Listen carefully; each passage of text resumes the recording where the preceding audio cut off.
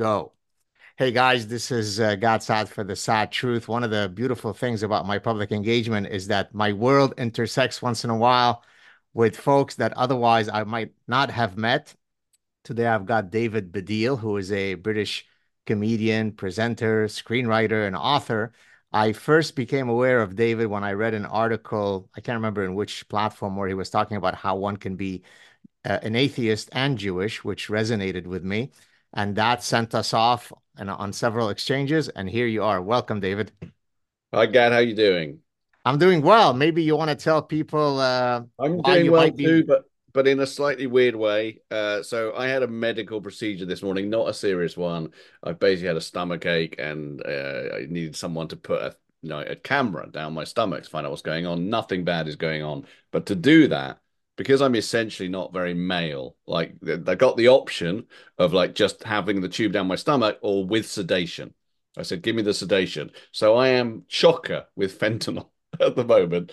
And I don't want to promote fentanyl, especially not in North America. But it's at the moment, I'm quite enjoying it. Okay, well, for the British, well, I'm glad that it's nothing serious. That's wonderful. We're by the way, we're roughly the same age. When I went and did a deep dive. It's not much of a deep dive, but I went onto your Wikipedia page. You're about 5 months older than me. You're born in May 1964, and I'm born in October 1964. And so in Arabic, you say عقبال المية, meaning may we reach 100 together. Right. Maybe we do that. That would be great. That, Yeah. When you look at me, do you think we're the same age? Do you think we look the same age? Because I have a notion, which is actually in my book, The God Desire, that at heart everyone feels about 12. That that adulthood, we're all winging adulthood. It's essentially a sham. And when we see ourselves looking old, we think, who's that? So you are younger than me, but I'm having to process that, even though I know I look old too. That's what I'm saying. you are right that we always feel younger than we really are. I remember a very poignant story where my dad, this is probably 25 years ago, so he's now 93. So he would He's have still been, with us. well, Your dad, quite, he's sorry. still alive. He's still alive. Your dad. Thank God he's still alive, as is my mother. And so he, we were sitting watching TV, and a guy comes on television who looked, let's say, 25 years younger than he was at that point. And he looks at the guy on TV and he goes, "Do I look this old, Dad?" I said, "Dad, you look about 30 years older." And that shocked his world. He's like, "Really? I look older than that guy?" I said, "The guy is like, I mean, literally 3 decades younger than you." And so I Yes. think you're right. We've got this false perception of how old we are. Yeah, we do. I actually have. I don't know if it'll work on a Canadian, but because maybe this is just a British thing. But I know how you can tell what your soul, the age of your soul. By the way, obviously, I don't believe in a soul, but that's aside. What your soul is, and there used to be a show in Britain that every year it would change its name. It was a film review show, and when I was growing up, it was film. I'm going to say it like 82, right? So if you take when I was born, 1964, to then, that's clearly what I feel inside. Because if you say film to me and I choose a year for what that show should be, it's kind of 82, right? Uh, which makes me, I can't do the maths quickly, but actually that makes me about 16, right? In my soul. So if you had to choose a TV show called film, what would be the year? Oh, that's a good question. Probably Cheers. Do you remember the comedy show Cheers? Of course. Yeah. Yeah, and So that's so that's how you feel that should be on TV when you turn on the TV. well, Cheers. you know why? Because it really captured my formative years. I think it started in 82 Right. when I was just finishing high school, and then it went off air by the time I was well into my PhD. And Right. so this is a show that took me from my high school days all through my education. And I Yeah. remember I had a really sad kind of nostalgic state that this was now over. You become attached to these characters. So that's probably the most iconic show that I can think of. Okay. So that does put you in a coming of age time. In if what you think of first off instinctively when you think of TV, that is what I'm saying is what the age you are really in your heart. Got you. Speaking of television series and so on, my wife and I this is our second crack at doing it. And boy, I'm glad that we went back to it. About a few years ago, we started watching Mad Men. Have you watched Right. that series? I watched about half of the first series, and I did not like it. I actually really liked it, but something took me away from it. I think it was just before the idea of really long form TV was something I'd accepted. Because like I grew up, and in Britain particularly, a TV series is like 6 episodes, and then maybe there's another one a year later. That's 6 episodes. The idea of committing 3 months a year of your life to watching TV, that took me a while to get my head around. Now I'm really into it, and I watched Breaking Bad recently and thought it was like the greatest thing ever made. Right. So I need to go back to watch Mad Men, which is like I one of the really highly recommend it. So Breaking Bad is also one of my favorite, and I came to it late, but a few years ago. So Mad Men appeals to me. I mean, sort of to our earlier discussion about how old you are. The cinema, well, first of all, I study psychology of decision making and evolutionary psychology and consumer psychology. So right. all the psychology of advertising that is the central running theme through the show. Mad Men, of course, is Madison Avenue, guys who work on Madison Avenue. But the cinematography, the icons, the set so appeals to me because it takes me back to when I was a kid growing up in Lebanon. So I was born in Lebanon, grew up there till the age of 11. We left in 1975, the first year of the Civil War. And I keep my fingers crossed that I will see a Pan Am logo because somehow those Pan Am logos are so attractive to me. Do you have such a brand that no longer exists that is very evocative of your childhood? Yeah, I mean many. I mean loads of things. There was something in Britain. I think it still exists, but I don't think of it as it is now, which was R. White's lemonade. And it's partly because there was an advert that went with R. White's lemonade, which for no reason at all was a guy, because you don't have to hide drinking lemonade, but he used to tiptoe down the stairs like at night, and he used to sing a song about being a secret lemonade drinker. And there was an urban myth that that was Elvis Costello's dad. I remember that in Britain. And whenever I think of All White's Lemonade, I think of that guy and I think of me very young. Can I ask you a question about Mad Please. Men and consumer psychology? I mean, we have to get on to talking about Jewish atheism and stuff, but I got to ask you a question, which is there's one scene in the first episode, I think, of Mad Men that I've always thought is immensely evocative of something, which is a shift in understanding to do with how advertising work, but also how mass psychology works, which is that scene where is it Lucky Strike, where the cigarette company are going to Dan Draper and they're saying we can't basically say cigarettes are good. We can't do that anymore. We've been told legally. And he's just talking to them and asking about the cigarettes, and they say, how do you make them? And you make them like this, and you do that, and you toast them, and blah blah blah. And he says, what? And he says, well, you do this, and you toast them, and then he just writes down Lucky Strike, it's toasted. That's And right. that becomes the slogan. And I remember watching that thinking that is so clever because the idea of lateral thinking to advertise something feels to me like a very modern concept. And Right. sometimes you see that on a historical drama. You see modernity happening. And that's what I remember thinking about that. Yeah, no, that it's funny because I just so we restarted watching it again, and yesterday we watched exactly the episode that you Okay. just mentioned. And as I Right. was watching it, I turned to my wife. I said, "You know what? I don't think I need to lecture anymore. I'm just going to play those episodes and Yeah. then just interject once in a while."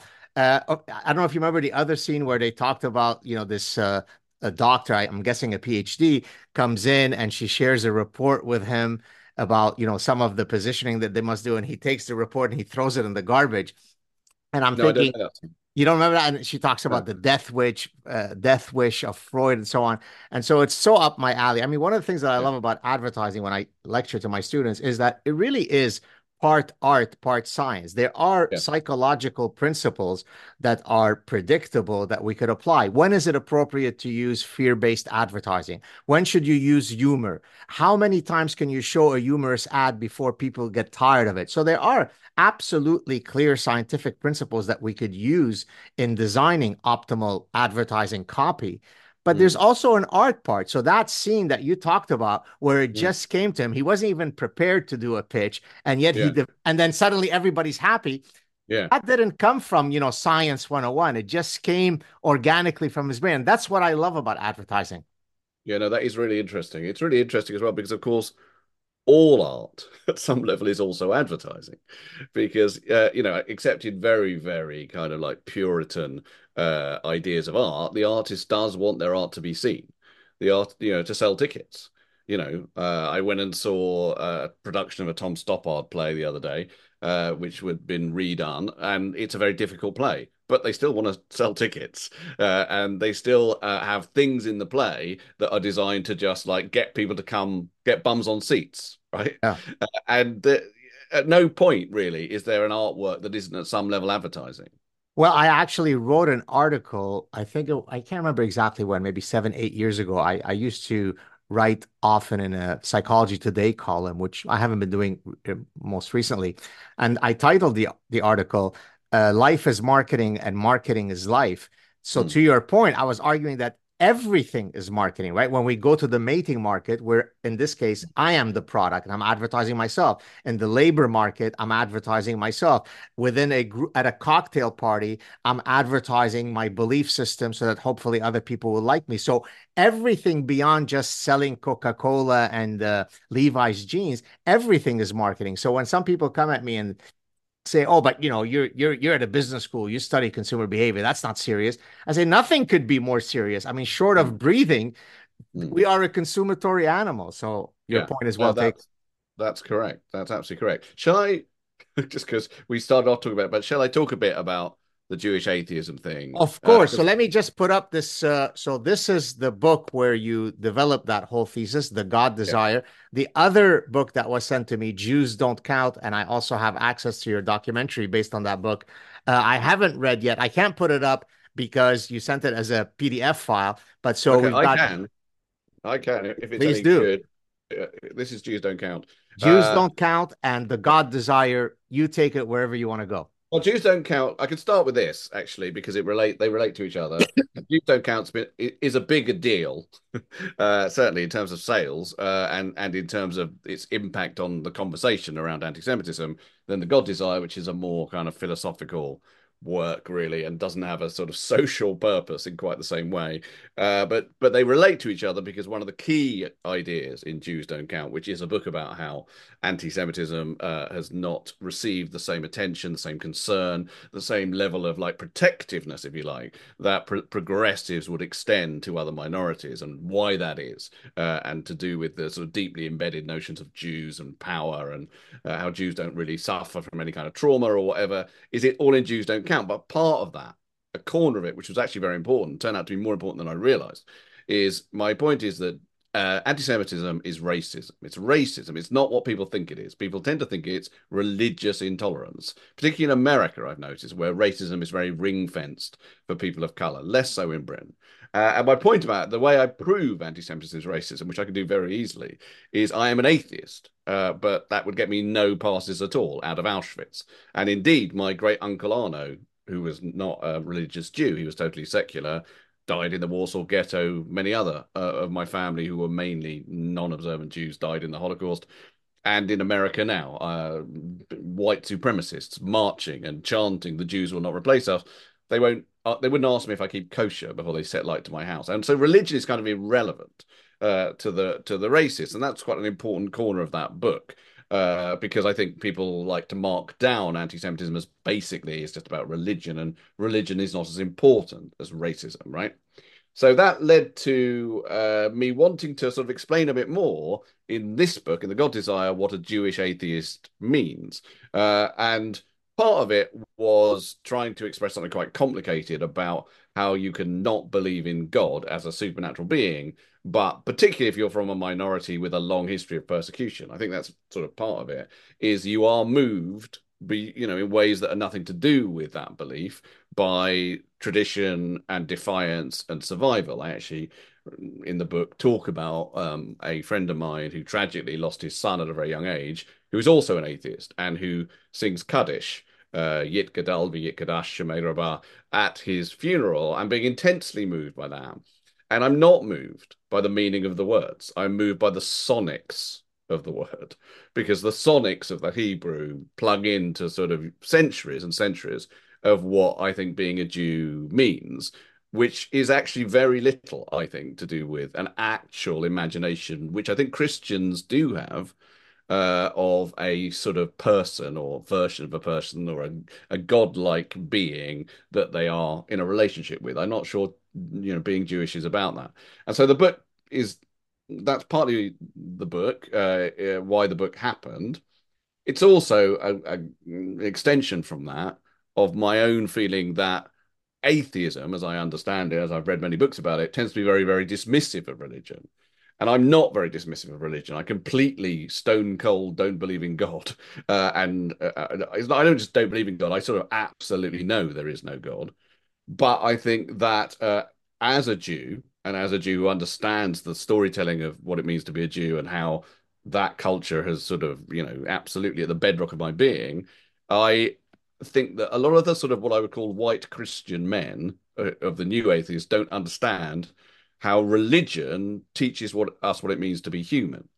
And also in my particular case, my deep desire, which is where we get to the God desire, to believe in God, and this is a slightly depressive position, but I believe it to be the real one, informs me that there is no God. Because Right.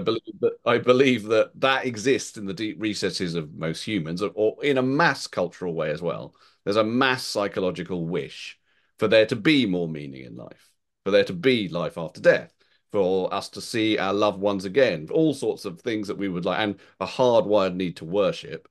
And all of that is serviced by a god. So we have created that thing in many different forms in order to surface that deep desire, sometimes mainly that we're not aware of. I mean, sometimes we're aware of it, but a lot of the time we're not aware of it. And my point is, I am an atheist who absolutely acknowledges that desire Yeah. within himself. And This, that's what doesn't happen in The God Delusion, right. or indeed Indeed. in Bertrand Russell's books. That's just dismissed as obviously nonsense. And why would that comes back to the childish thing in a way?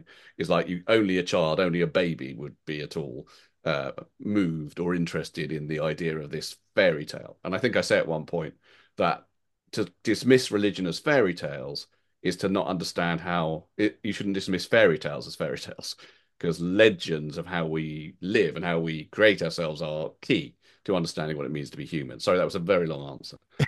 Well, but your thesis resonates very much with me because you may or may not know. I mean, I'm very wedded to my Jewish identity. We're Lebanese Jews, I do know and that, yeah. but on the other hand, I too am not much of a believer in that. I don't worry that we need to set the candles because Chabad said it should be at 421, and if I do it at 422, I'm a bad Jew. And so, but yet, just like you, I understand that we have a shared history. We're part of a people.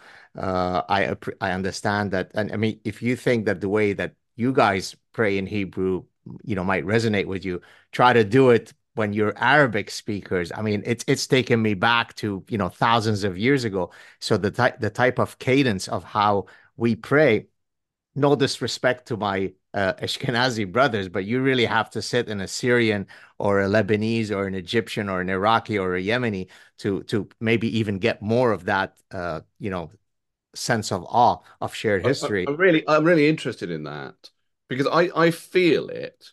I feel, I think I say in the book when I'm listening to that I feel the echo of centuries of tradition and suffering and defiance. And I do. I think I quote also Simon Sharma, the historian, talks about when Jews were exiled from Spain, what would you hear as they were leaving the ports of Spain? The Shema. Yeah, And if you hear the Shema, you're going to be moved by the Shema or the idea of it, whether or not you believe that a God is listening. And I think as an Ashkenazi, I think you're right. I'm sure the music would be somehow more emotive if I was able to tune in to what it would be like for a Jew or a Syrian Jew or whatever. But I would like to think that there's a meeting place anyway. That sure, of that course. we are all Jews and we have Yes, all heard that music at some point in our, indeed.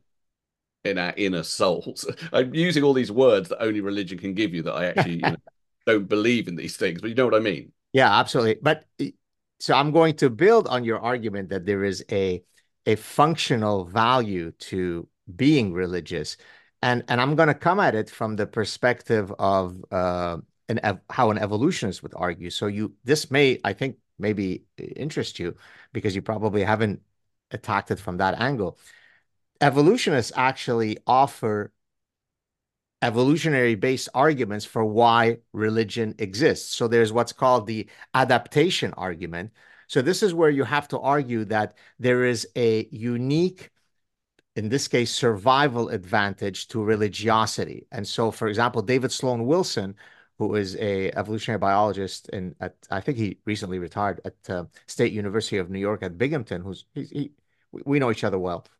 He wrote a book now maybe 20 years ago called Darwin's Cathedral, where he uses a group selectionist argument to argue that if you take two groups, one of which scores high on religiosity, the other one which doesn't, well, the group that is religious is going to have a survival advantage because there are very earthly mechanisms that are conferred to the group that's religious: greater Mm. communality, greater cohesion, greater demarcation between in-group and out-group members, greater reciprocity relationships within in-group members. So there are real earthly benefits that are reaped by those who are religious. So that's the adaptation argument. Then there is an opposing argument that argues that religion, from an evolutionary perspective, is an exaptation. An exaptation is when you're piggybacking on an evolutionary mechanism. So, for example, our skeletal system is white, but that color is not itself adaptive. It is just a path dependent thing that came up because other things have happened. And Yeah. so, and from that perspective, religion is piggybacking on cognitive systems that evolved for other purposes. So, for example, our ability to see the world as blue team, red team, us versus them, coalitional thinking. While certainly the Abrahamic religions are very good at using that neuronal system, right? There are the Jews and the Goys. There are the believers and the kuffar in Islam. Yeah. There is those who are going to Jesus for eternity, and the rest of us who are going to be damned in hell. And so Mm.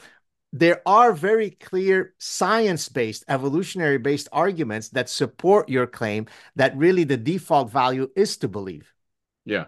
Uh, so I don't in the book really go into those evolution arguments. I am aware of them, although not in the way that you are. The way I tend to write these books, because I come from stand-up, is just essentially out of my head, with not a lot of sort of data and proper academic research, and thus they are short and anecdotal, and that seems to be one of the reasons that they do okay. But I talk about identity. That's it's not a word you use, but I think it's important in what you're talking about. In that religion confers a whole host of advantages. Some of them are obvious social advantages, which would have a Darwinian, if you want to look at it in those terms, advantage, obviously, because it will create a tribal cohesion to share the same identity. And religion gives you a host of things of which you could basket them as identity. So I would say sort of meaning is one of those. And another one, which is very, very live now because of social media, is a way in which you can project your identity to those around you.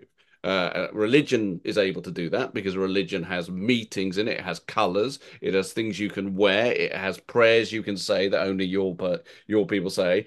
But what that allows you to do is say, I am a important and supportive member of the tribe. Now, what is very interesting, and you touched on it just then, is that humans seem to be unable to project an identity without it being in opposition.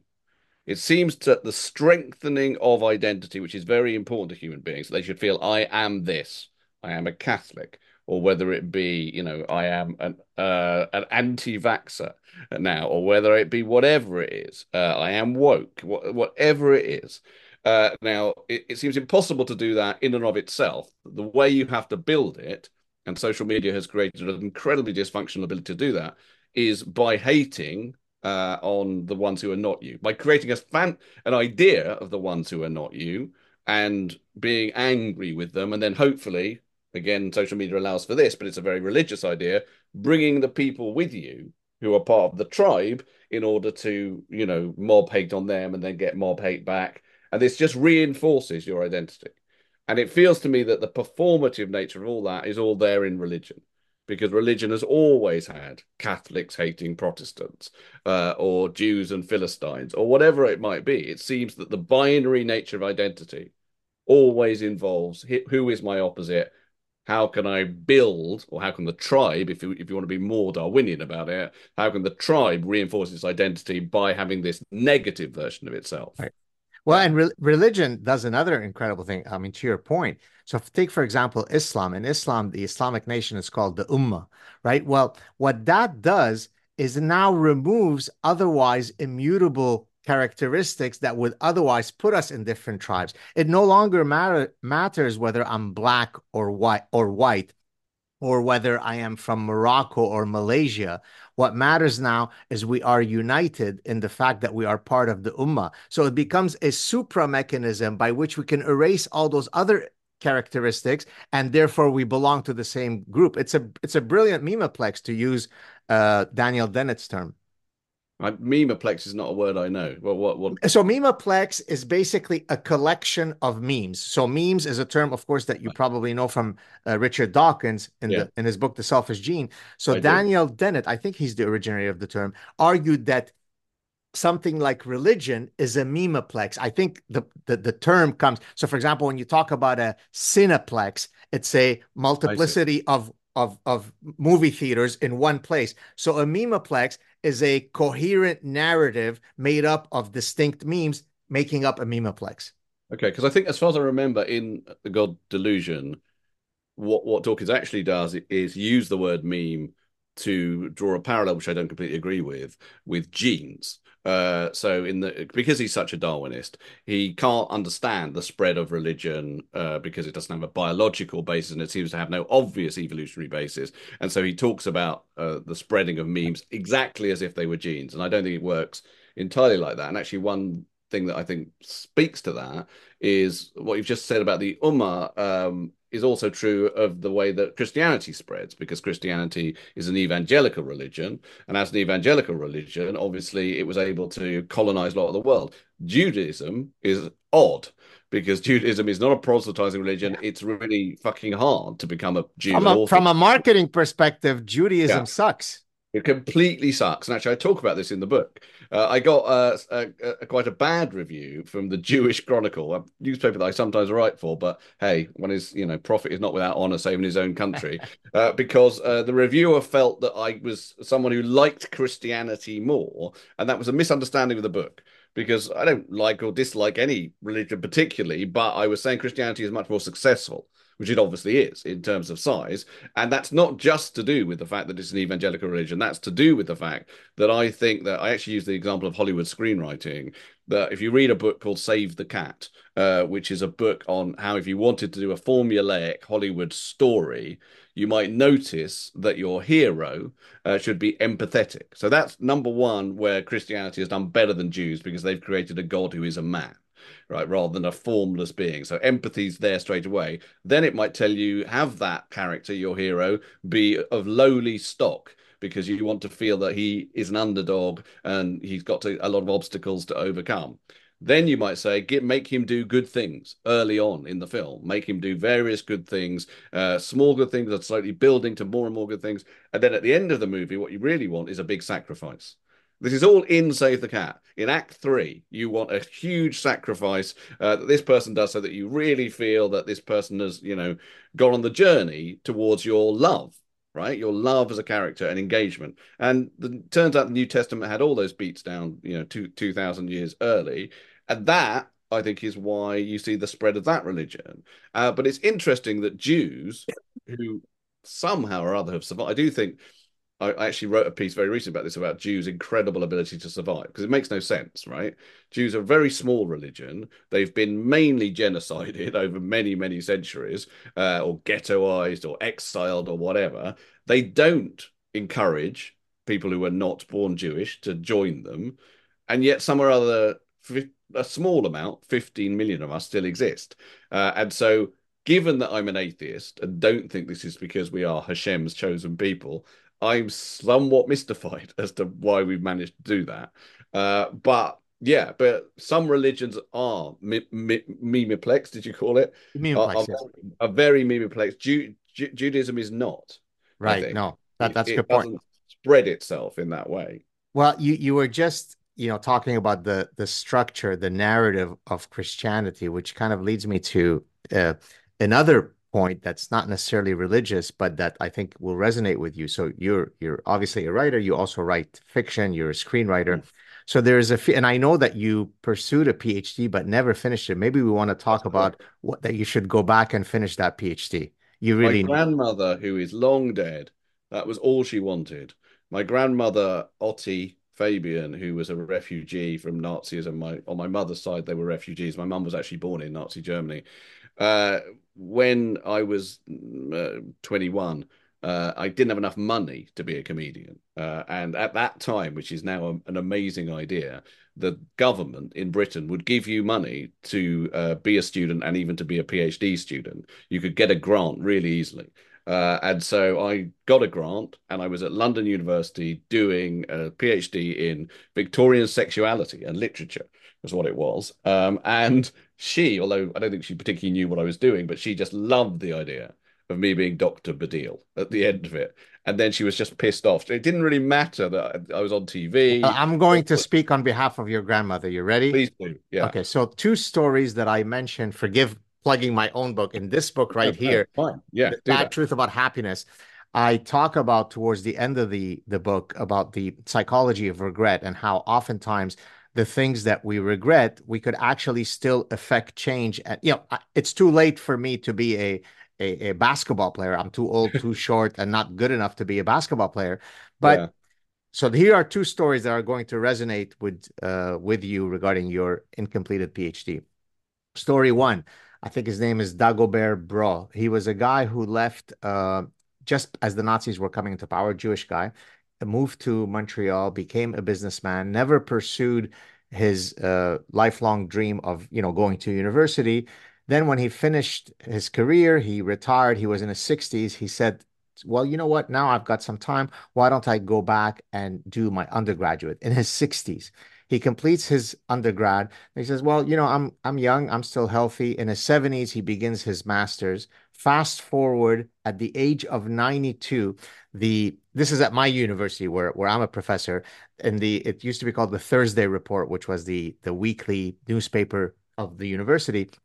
I think the title on the front page was Finally a Doctor at 92. And so Right. he obtained his PhD at 92. Story two, Memfred Steiner, who is a gentleman who came on my show about a year and a half ago, got his MD degree in 1955, David, and Mm. then picked up a PhD in biochemistry in 1967 as part of his training in hematology. But his main love had always been physics. But his Right. parents had said, "What is this physics stuff? This is not serious stuff. Have a serious profession, do something practical, become a physician." So after he retired from medicine, after a long, illustrious career as a hematologist, he went back, pursued physics, and at the age of 89, a year and a half ago, I think, got his PhD and came on my show. So based on those two stories, you're still a spring chicken, so there's no I reason for am. you not to go back and do your PhD. Okay, so you're right. I actually wrote like 90% of it, which is kind of weird, considering that you would think just finish it, David. Because I could do. I could just finish it and just submit it. And I might, and I'll take your advice. But there is a couple of reasons why not. Number one, when I've read it now, and I wrote a lot of it in the 80s, it's academically massively out of date in terms of the way that literary theory and stuff. It's very, infected by sort of Foucault and ideas about literary theory that were very prominent in the 80s. It's kind of post-structuralist, and I'm not bothered about all that stuff anymore. Although it's mainly historicist. It's mainly looks at the Victorian in terms of like how the history of Victorian thought is there in all the literature. But the other thing is physics, which is so my dad was a working class guy and not a refugee, although a few generations back they were fleeing from Russian pogroms, and obviously, in fact, there's a story which I don't know if it's true or not, but that my great grandfather smuggled himself on a timber ship from Latvia from running away from Russians. He was on his way to New York, and because he didn't speak any English, he just got off at the first stop, which was Swansea in Wales, which is where my dad's I from. actually wondered why your dad was from Swansea. I couldn't, so now I got the Yeah. story. Yeah, so, but presumably my great great grandfather, 10 years down the line, spoke enough English or Welsh to say, "Where is the Statue of Liberty?" And they said, "No, it's a long way over there. You got off the boat too early." But my dad got out of poverty by studying chemistry and became he ended up actually he taught in New York for a bit in upstate New York in Rensselaer Polytechnic Institute, which is in Troy, yeah, upstate New York. That's where I was born. But then he came back to Britain and he had a job in science for quite a long time before he was made redundant. And when I was a kid, I realized that was not in my gift to do those subjects. I was good at words and English, but my dad, in a way that is not good parenting, like now, this is like definitely not good parenting. When I eventually told him I don't want to do science subjects, he said, "Well, that's a waste of a brain," right? As I say, not what you would tell kids now. But the interesting thing about it is he's dead now, and I spend all my time reading popular. I can't do the maths to do it properly, but I read popular physics books all the time. And I wrote a play called God's Dice, which is a play trying to match up religion and physics. It's actually a play about a woman who appears in a lecturer's room one day, a young woman, and she's a Christian, and she uses probability to suggest I can provide you equations to show you the probability of water turning into wine or the Red Sea parting or all the miracles. She's a kind of genius and she's able to come up with physics equations to show you because in an infinite universe, right? In an infinite universe, if anything that can happen will happen, it is sort of possible for water to turn into wine in an infinite universe. A tiny, tiny, tiny possibility, but it's possible. And therefore you can work out the possibility, right? So that I wrote that play, and if it's a good play, but it's also an example of the return of the repressed. Because I think my dad, wanted me to be a scientist, and I couldn't do that, but I sort of repressed it in me, and then it's coming out now in my fascination with science. And also, can I ask you a question, actually? Please. Another thing which is, I think, it's a bit different for you because you're in what is your area of study? What would you call it? So evolutionary consumer psychology. Okay, so that seems to be like a proper subject, right? I studied English and I'm a writer and I love my subject, but a tiny part of me, and I think all people who work in the arts think this, thinks proper cerebral work is being done elsewhere. Proper cerebral work is being done essentially in the sciences, right? And so I think that uh, my dad saying it's a waste of a brain is a bad thing to say. A part of me believes it. A part of me believes Yo, I'm gonna I should be doing physics. so I just spoke first on behalf of your late grandmother. Now I'm Yeah, going to address your late father. You ready? And I'm yeah. going to cater to his point about it, only science could be proper, which He I was disagree. if you're going to address him, he was a doctor because he's got So, a okay, well, there you go, Dr. Baddiel. PhD in biochemistry, Dr. Colin Brian Baddiel. So get ready. So Yeah, earlier you were mentioning that in your outdated manuscript for your dissertation, you were using a post-structuralist and Michel yeah, Foucault, and I go on and on. So in the Parasitic Mind, in my 2020 book, yeah, I talk yeah, about parasitic ideas and idea pathogens, of which the biggest one is postmodernism. That's the yeah. granddaddy of all parasitic I ideas. agree. I agree Okay, with that. okay. But here's a way where we can still have you do finish your dissertation and it being properly scientific. You ready? And by the Yeah, way, you owe me a major, yeah, major game at either Arsenal or Chelsea or Manchester City when I yeah. come next to And England. also a massive credit in the book that gets published as a result of this. There you go. So, Yeah, so I think if you've never heard of this, I hope that this serves as an epiphany because I think it truly is an exciting field. So there's a field, David, called Darwinian literary criticism. Have you heard all of right. that? No, So basically, what you're doing there is you're arguing. So rather than doing a literary critical, endeavor using a Marxist lens or a postmodernist lens or a yeah, feminist lens, you yeah, use actually the proper scientific lens, which is that literature moves us. And the fact that we're able to, link and understand some ancient Greek poem in exactly the way if it were being said today is yeah, because there are a few underlying universal themes in literature that are exactly catering to our shared biological heritage. So I can yeah, study Victorian sexuality. As a matter of fact, there's a book called Madame Bovary's Ovaries, Right. where they literally look at all of these classic literary themes using a Darwinian lens. So here comes soon to be Dr. Baddiel, the young one, the David one, Yeah.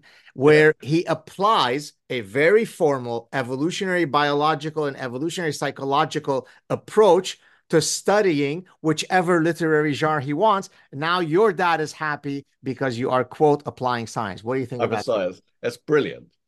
Well, thank you, Gad. That's like sorted out an enormous amount of psychological issues for me in one go. that? I tell you one, what's very interesting about it, really interesting about it, is I mentioned in passing that the way that I looked at literature was historicist primarily.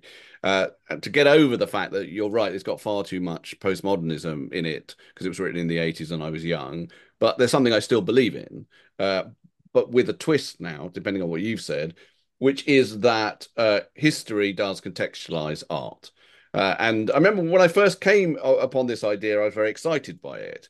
Partly because I think, because of my dad, again, a part of me doesn't want to be totally free floating intellectually about art. I want to feel that there's something concrete. And I remember I had a teacher, a really brilliant teacher, who was basically a historian called Lisa Jardine. And I went to see Lisa lecture, and she was lecturing about the Fairy Queen, which is by Spenser. And it was a massive poem written at the start of Elizabeth's first reign. And she said, why is virginity so important in this poem? And her point was, up to that point, people writing courtly poetry would have premised valor and heroism as their main objective for their heroes, because that's what their monarchs were doing. They were going off to fight wars and crusades. And then suddenly they had a female monarch. What's her version of heroism at that point in time in 1550? Interesting. It's chastity. That's a heroic thing for a female monarch to do. And I remember sitting there thinking, suddenly literature has a reality. It's not just people saying, "Oh, I like this poem" or "I don't like this poem." It's that felt to me like intellectually concrete. So I became very historicist in the way that I looked at literature, and I think I wrote some quite interesting things actually from that point of view. But I would have changed now a bit to almost entirely what you have just said, except I don't know that I would put a Darwinian lens on it, which is I do believe now more in the eternality of human experience. Right. So as I've moved away politically to some extent, I used to be very left wing. I now think of myself as purely free floating politically. Like I don't have a political home at all. I think, in fact, having a political home in your head as a brand, it just squashes original independent thought. And as part of that, I think that assuming that everything is entirely dependent on your immediate historical context has that slightly Marxist element to it, which I no longer completely. I think history is incredibly important, but not in that way that there is nothing that can exist without the confines of your immediate historical circumstance. That's a very kind of Marxist idea. Now I think, no, you're right. There's something that in eternal humanity that means that when you read Shakespeare or when you read Sophocles, there is history and there is also something that binds us to that Indeed. art. And so in several of my early books in evolutionary psychology, I have chapters which I title cultural products as fossils of the human mind. And so Right. my argument there is that if you're a paleontologist and you want to study the phylogenetic history of a species, then your currency are the fossil remains and the skeletal remains. And I can say very precise things about the mating behavior of a animal that has now been extinct for 65 plus million years based on those fossil remains.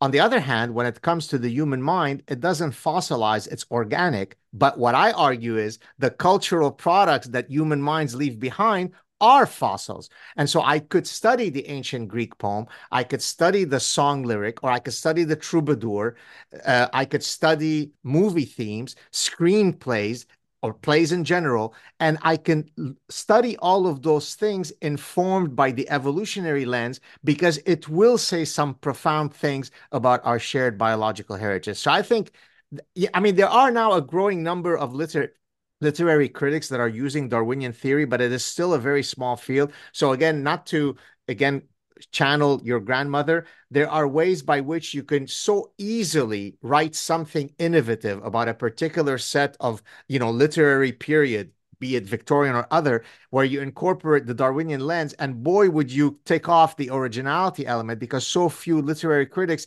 do use that lens. Right. I mean, what the this is to move it slightly away from like helping me rewrite my PhD. But what occurred to me when you were speaking is music. Is Yes. like, because of course, people say all art aspires to the condition of music, but one reason for that is that music is timeless. Shakespeare, I think, is also timeless, but he's also not timeless. Like a lot of what Shakespeare's writing is to do with what's going on in Tudor times, in Renaissance times, right? Whereas the abstract way in which we can be moved by music from almost any period. I mean, as it happens, I like music from the 1970s, which is probably why, because I was growing up then. Give But me give me some groups quickly. actually, I've come back round to really liking prog rock. So I having thought, well, that's not cool for ages. I now thought, what am I talking about? Who cares what's cool? So I like Genesis and Okay. Jethro Tull and Pink Floyd, but I also like singer-songwriters, including Canadian singer-songwriters, particularly Joni Mitchell and Neil Young. Okay. Uh, so I'm very big fans of them. But sometimes I sit down and listen to, Tchaikovsky or Bach particularly, and find myself incredibly moved by it in a way that clearly you cannot historicize because it doesn't have an obvious meaning that you can do that to. That thing I said about the Fairy Queen, which I like intellectually, but you can't do that with Bach. You can't say exactly why the history has created this particular sound and why it moves you now, 400 years later.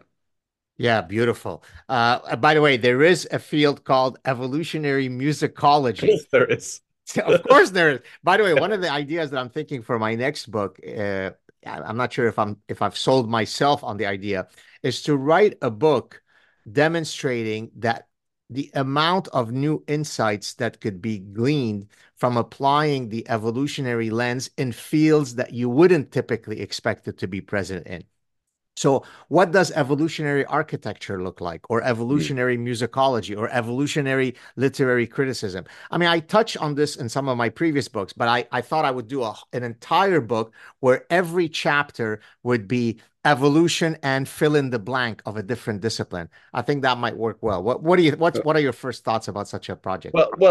Yeah. I mean, I didn't realize you were quite so evolutionary. And I think it is the case, as far as I can make out, that almost any field of study or endeavor can be examined in a Darwinian way. That Right. seems to be the case because, as we said earlier on, everything is marketing, and everything is marketing can obviously have a reproductive basis, Yes. or a social status increasing basis, which is, in terms of what you said earlier, a species drift or whatever the word is. I don't know if that's the right expression, but you know what I mean? Yeah. Of Yeah. what word you use for something that was had an original basis and then becomes something else? Oh, exaptation. Exaptation. Exaptation Yes, instead I've of heard of that. adaptation. Yes. Yes, I've heard of that because this is going to seem a strange thing to mention, but the book I'm writing at the moment is based on a show I did about my parents, and my mum. It's very much about my mother, who one of the things in her life that was the defining thing in her life was that she had an affair with a golfing memorabilia salesman, and then turned our lives over to golf. She became totally obsessed with golf, and everything in our house was golf and golfing based. And the comedy of it was that somehow my dad didn't notice that this meant she was having an affair with the golfing memorabilia salesman. But and it's good that you've told me because I think I use species drift and I should use acceptation. I use the example of that in the middle of this book to say I don't believe that my mother was really that interested in golf. But what happened was her desire, which is the kind of evolutionary desire, I guess, to be with this guy was so strong that it moved her to a position whereby she was obsessed with golf, which doesn't really make sense because, from his point of view, she just became a rival in the market of golfing memorabilia stuff, right? And as far as I know, he was always a bit annoyed about it, but she couldn't stop herself because something in her was being pushed to But proving that she did was your more. parents separate They did or for a bit, and then they got back together again. okay, Yeah. so she left the golf guy and went back No, to well, she was just having an affair with the golf guy. They were never actually together. But she was a part of, because my mother was the key thing, and this is more how I think and not so Darwinian, maybe, in terms of I'm fascinated by human psychology and I don't always apply. I mean, you might have a Darwinian version of this, but I think the reason my mum was like that is she was a refugee. Her life in Germany, had Hitler never existed, would have been very glamorous. She was from a very wealthy background. They owned a brick factory in a place called Königsberg. I've actually been there. It's called Kaliningrad now. And they had servants, and she would have had probably quite a glittering marriage. All that went, and she ended up with my working class Welsh dad, who was quite angry. But I think at some level, she always imagined this glamorous life that she would have had. And the nearest thing she could find in suburban London in 1973 was this kind of golf guy, right? And her, so your dad forgave her, and then they lived out their life together. No, my dad just never talked about it. Okay, well, but that itself is incredibly shocking. So let me give you some stats that might either surprise you or not. Let's see. When a man cheats on a woman, Yeah. it doesn't at all it mean that the relationship will end. I think if I'm getting the number, I might get the numbers slightly off. It's about a 30% chance that the marriage will dissolve when a man cheats on a woman. When a woman cheats on a man, it almost, and this is cross-cultural, it almost guarantees it. It's roughly in the 90% range, right? So your Right. dad and your mom fell in the 10% anomaly. Now, the reason from an evolutionary They, perspective, they were quite anomalous in lots of ways. there you go. So, Yeah. but the reason why it is an unforgivable act is because of a basic Darwinian mechanism of paternity uncertainty. So Okay. men have evolved the emotional, cognitive, and behavioral systems to be very unforgiving of these kinds of dalliances because we're a biparental species, and I don't want to go around raising the sexy gardener's son. And Yeah. therefore, you cheat on me, we're done. And so it's quite incredible that your dad put That's up with that. interesting. Well, as I say, he never really admitted it to himself. Everyone else knew, including the children. My dad, who was not an open man emotionally, never really admitted, I think, that my mum was doing that. And the key element in my dad's life, to be honest, was that he was a very lazy man. Like he hated any form of aggravation, any form of sort of emotional journeying. And for him, it was just easier to stay with my mum. I should say he was in no way a sort of beta male, however. He was by far the largest figure in our house. He was kind of a big, strong, quite angry man, but he just couldn't be fucked, I think. He did briefly, when they were separated, and I was a bit older, have a relationship with a woman. He by that time he'd been made redundant. He worked in an antiques market, and I said, "Who is it?" And he went, "Oh, she's a Macedonian. It's aggravation," and that's all I knew about her. So, and then he got back with my mum because he couldn't be bothered really. So it was more that. But that is very interesting. How much more time have we got? Because there's something I wanted to ask you. Oh, as long as you want. Do you want to go for another 15 minutes? Yeah, sort of 15 minutes. Yeah, that Let's would be do it. cool. Okay. I mean, I just in terms of the Jews don't count thing. So Sure. one of the key elements of Jews don't count, which you haven't read, but I'd be really interested to see what you think when you do read it, is that I talk about the ways in which the reasons why Jews are not in this kind of what I call a sacred circle Right. of minorities that are considered oppressed enough for progressives to ally with them. The Jewish allyship is not really a thing. And this is to do with the fact that, Jews are the only minority that have got this weird dual status in the imagination, in the racist imagination, which is that, like all minorities, they're seen as kind of low status, as thieving or lying or whatever. But they also, Jews have this one other thing, which is we are high status. We are powerful and rich and in control of the world. And that excludes us from that. The other thing that excludes us, and this is the question I want to ask you, is that Jews are generally seen as white. And but this is a particularly big thing, I would say, in the modern binary where white is the apogee of everything bad. Now, my position is that Jews are not straightforward. Well, obviously, there are Jews of color, which I want to come to you about anyway, but also no Jew is exactly white because Jews have constantly been classed as non-white Right. by the Nazis or whoever it might be. But then, of course, there's someone like you who is a Lebanese Jew, right? And I don't know whether what you consider yourself to be, but I would say that the failure of progressives to think of you as, not just any other white bloke, right, is part of the problem. I don't know how you feel Oh, about that. no. Listen, David, I have used that exact argument against all the wokesters because so I always tell them that I outrank all of you in victimology poker, Yeah, right? So for example, recently, I don't know if you heard the problems that are happening with the president of Harvard, Claudine of Gay. course I do. Yes. Right.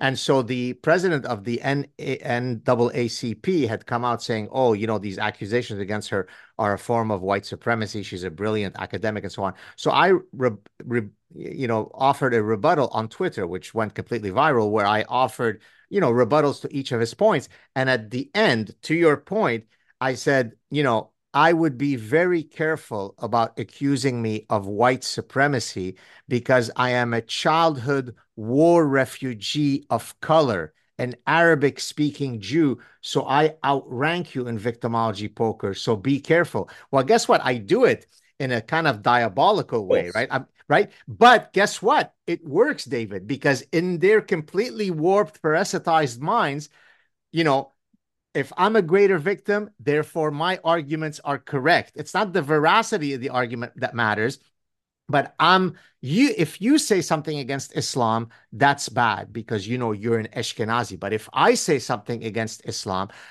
my words are words of color, therefore Mm. they simply carry more weight. It's Yeah. insane, but that's the world we live in. But it's very interesting that. So one of the things I try and explain to people, I actually did a big interview with Haaretz just now, which went very viral. And they slightly misquoted me because the headline says Jews are a glitch in the matrix, and I think this was a translation thing because what I actually said was Jews are a glitch in the binary. I might Right. have said in the matrix of the binary, but what I mean is that power relationship, which is often about whiteness or non-whiteness, is one of the many ways in which Jews fuck up the victimizer victimized binary that rules thinking in general. And one of the ways in which we fuck it up is that it's impossible a lot of the time to say exactly what the whiteness or otherwise of Jews is. You're a brilliant example of that.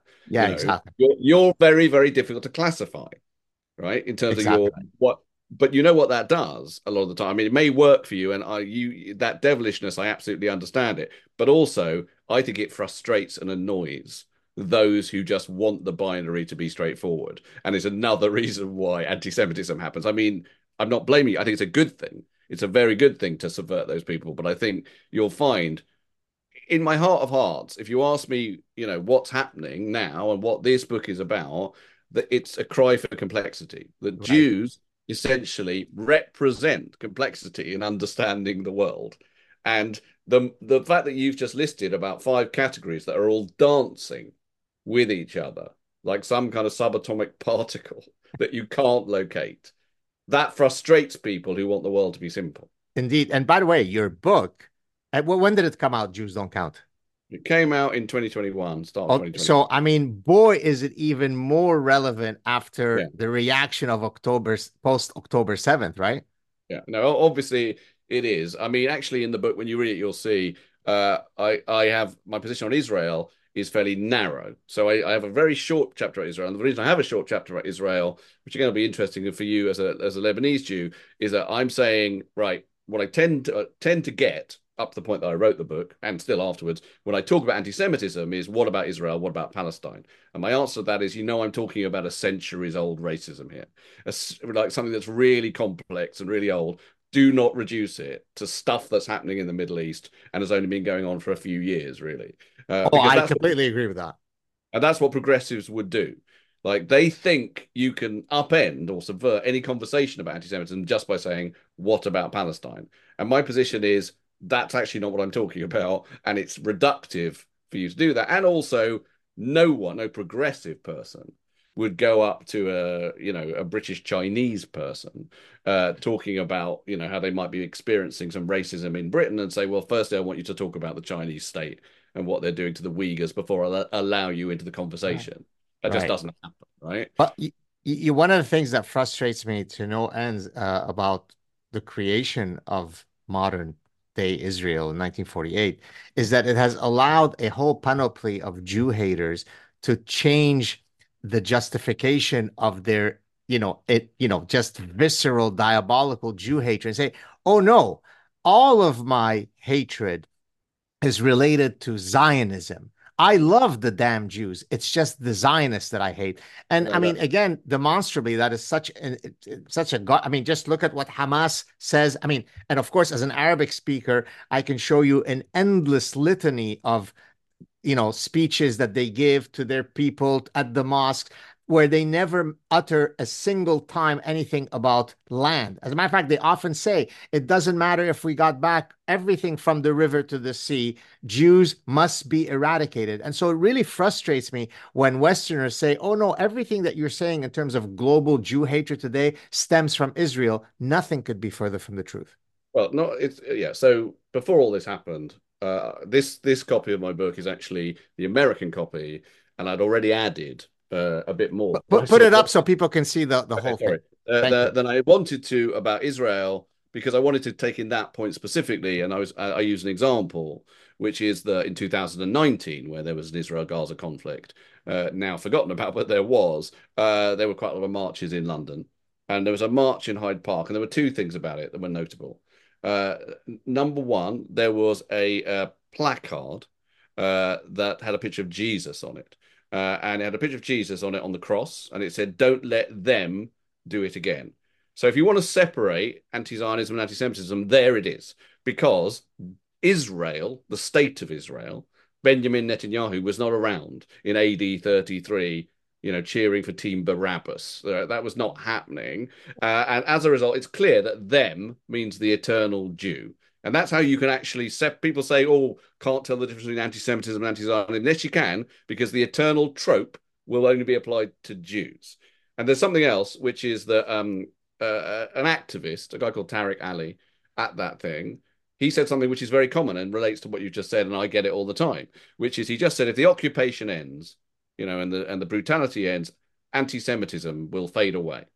So I don't know if Tariq had forgotten, but in 1948, when the State of Israel was set up, there had been a fairly big global anti-Semitic event like a few years before that, which was not related to conflict in the Middle East. So it really offends me the notion that anti-Semitism, this unbelievably persistent form of persecution and racism, is just about what's happened in this. In obviously, it is driven now in the way you're talking about, but it is also very very reductive to imagine that that's all there is By the to. way, speaking of the event that happened in the 30s and 40s, the Grand Mufti of Jerusalem was going on little love getaways with Adolf Hitler, where they were where the Grand Mufti of Jerusalem was saying, once we're done with the Jewish problem in Europe, don't worry, I'll take care of the Jews in the Middle East. And they were super simpatico with this grand sort of final solution, bringing the final solution to the Middle East. This is well before the creation of modern day Israel. So even historically, it just doesn't add up, but yet it's almost impenetrable to reason to try. I mean, I've tried to engage some of these folks. I mean, one quick point, and then I'll cede the floor to you, and then we'll wrap it up soon. Maybe talk about some of your future projects coming up. We escaped the Lebanese civil war. I mean, under imminent threat of execution. I could tell you Is that stories. to do with being Jewish, by the way? Was your imminent threat of execution to do with your Jewishness, or was it just political? No, to be being Jewish, there was a family a couple of streets down from, I mean, a couple of houses down from us that was rounded and killed, right? Because what happens in Lebanon, at least at the start of the civil war, is there would be these random roadblock checks manned by militia. And then you would be asked to show your card. In Arabic, you say Hawiyya, which is like an internal ID card, which is the most prominent thing on that card is your religion. The Jews were referred to as Israeli, which means Israelite. It wasn't even Yehudi, which is Jew. So you lost your Lebanese identity. You were just an Israelite. Now, there weren't going to be many roadblocks if you were stopped that you were going to get out of without having a bullet in your head. So there was an endless number of ways that you were going to die in the Lebanese Civil War, some of which had nothing to do with being Jewish, but a lot of it with it being Right. Jewish. By the way, my parents were subsequently kidnapped by Fatah, a Palestinian militia group, and some really bad things happened there. So no, it was absolute. I mean, there are no Jews left in Lebanon. It's not because of magic, right? And so it was Right. completely related to being Jewish. The Yeah. anti-Semitism, even in progressive Lebanon, was incredible.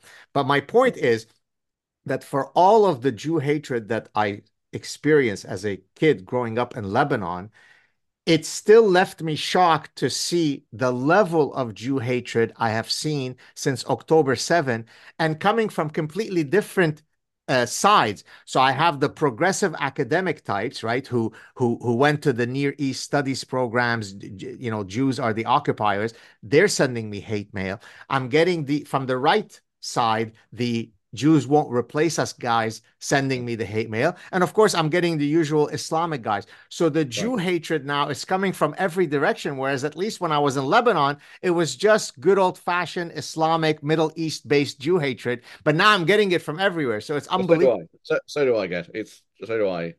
I mean, all the time. I mean, you know, I can turn off social media, so which is where it resides in a big way. But also, it's there also in IRL. It's there on the streets at the moment, and it's there, in all sorts of ways. And it's really extreme at the moment.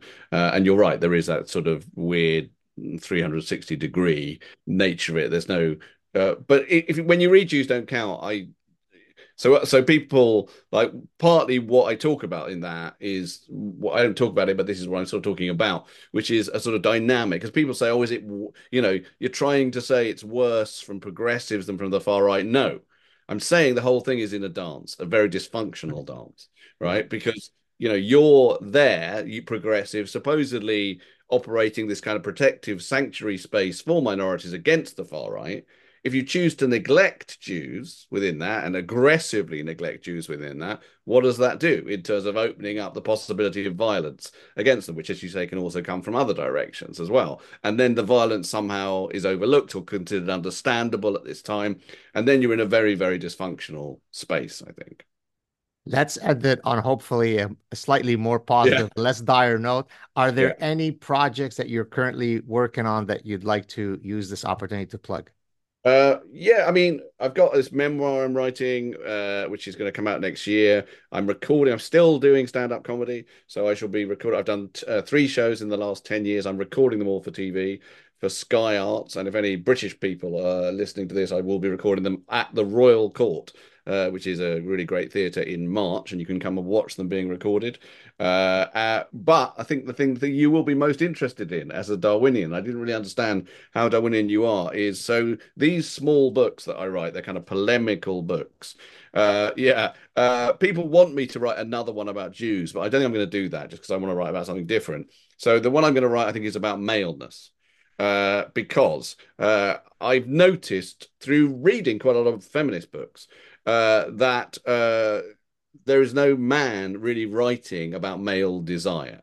No sort of interesting man. I don't mean kind of Andrew Tate or whatever. I mean no sort of interesting, like a friend of mine called Caitlin Moran, who's a really great writer and she's a feminist in this country, wrote a book called What About Men, which I'm actually in. She interviewed me for it.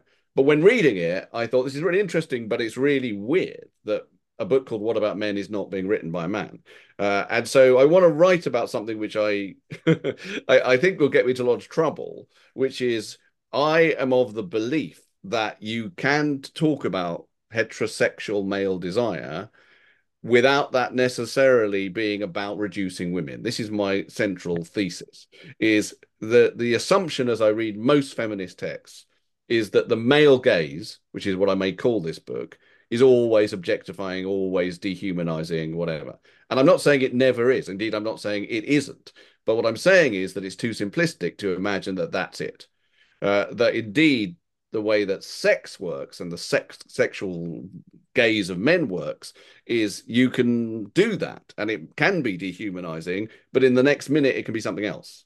And Right. my so therefore the sort of sociology of this, for want of a better word, is I do not believe that there is a straightforward link between my desire for women, which even at my age still exists, and imagining that women cannot be presidents and judges and CEOs or whatever, and fully rounded human beings. I think they obviously can be. And if that is the case, then something glitchy is happening, which again I'm interested in the assumption about male desire that I would like to speak about, and men generally are not allowed to do that. But to finish on a joke of some of sorts, is one thing about Jews Don't Count, which is also actually about a group imagined as powerful uh, but too powerful, and therefore speaking out is sort of problematic. Jews in general, having read that book, and this is slightly self-aggrandizing, but it's true, are grateful for this book. Right? Jews come up to me or write to me all the time, say, "Thank you for writing Jews Don't Count." If I write a book that is very, very deeply honest about male desire, men will not thank me for it. I think, I think men will say you shouldn't have written that, and that hasn't helped at all. But I Well, still we'll have you back when you write that book. Hopefully, you'll make a return on the show. I look I want forward to to be it. mindful of your time. Go get Jews Don't Count. Go check him out in his next stand-up comedy tour. Get this, The God Desire. David, what a thrill it is to have met you. Hopefully, we can stay in touch. We didn't get a chance to talk about soccer. Maybe we'll do it next time around. Stay We'll on do the that line so next we could time. say goodbye. Thank you so much for being on. Thank you. Cheers.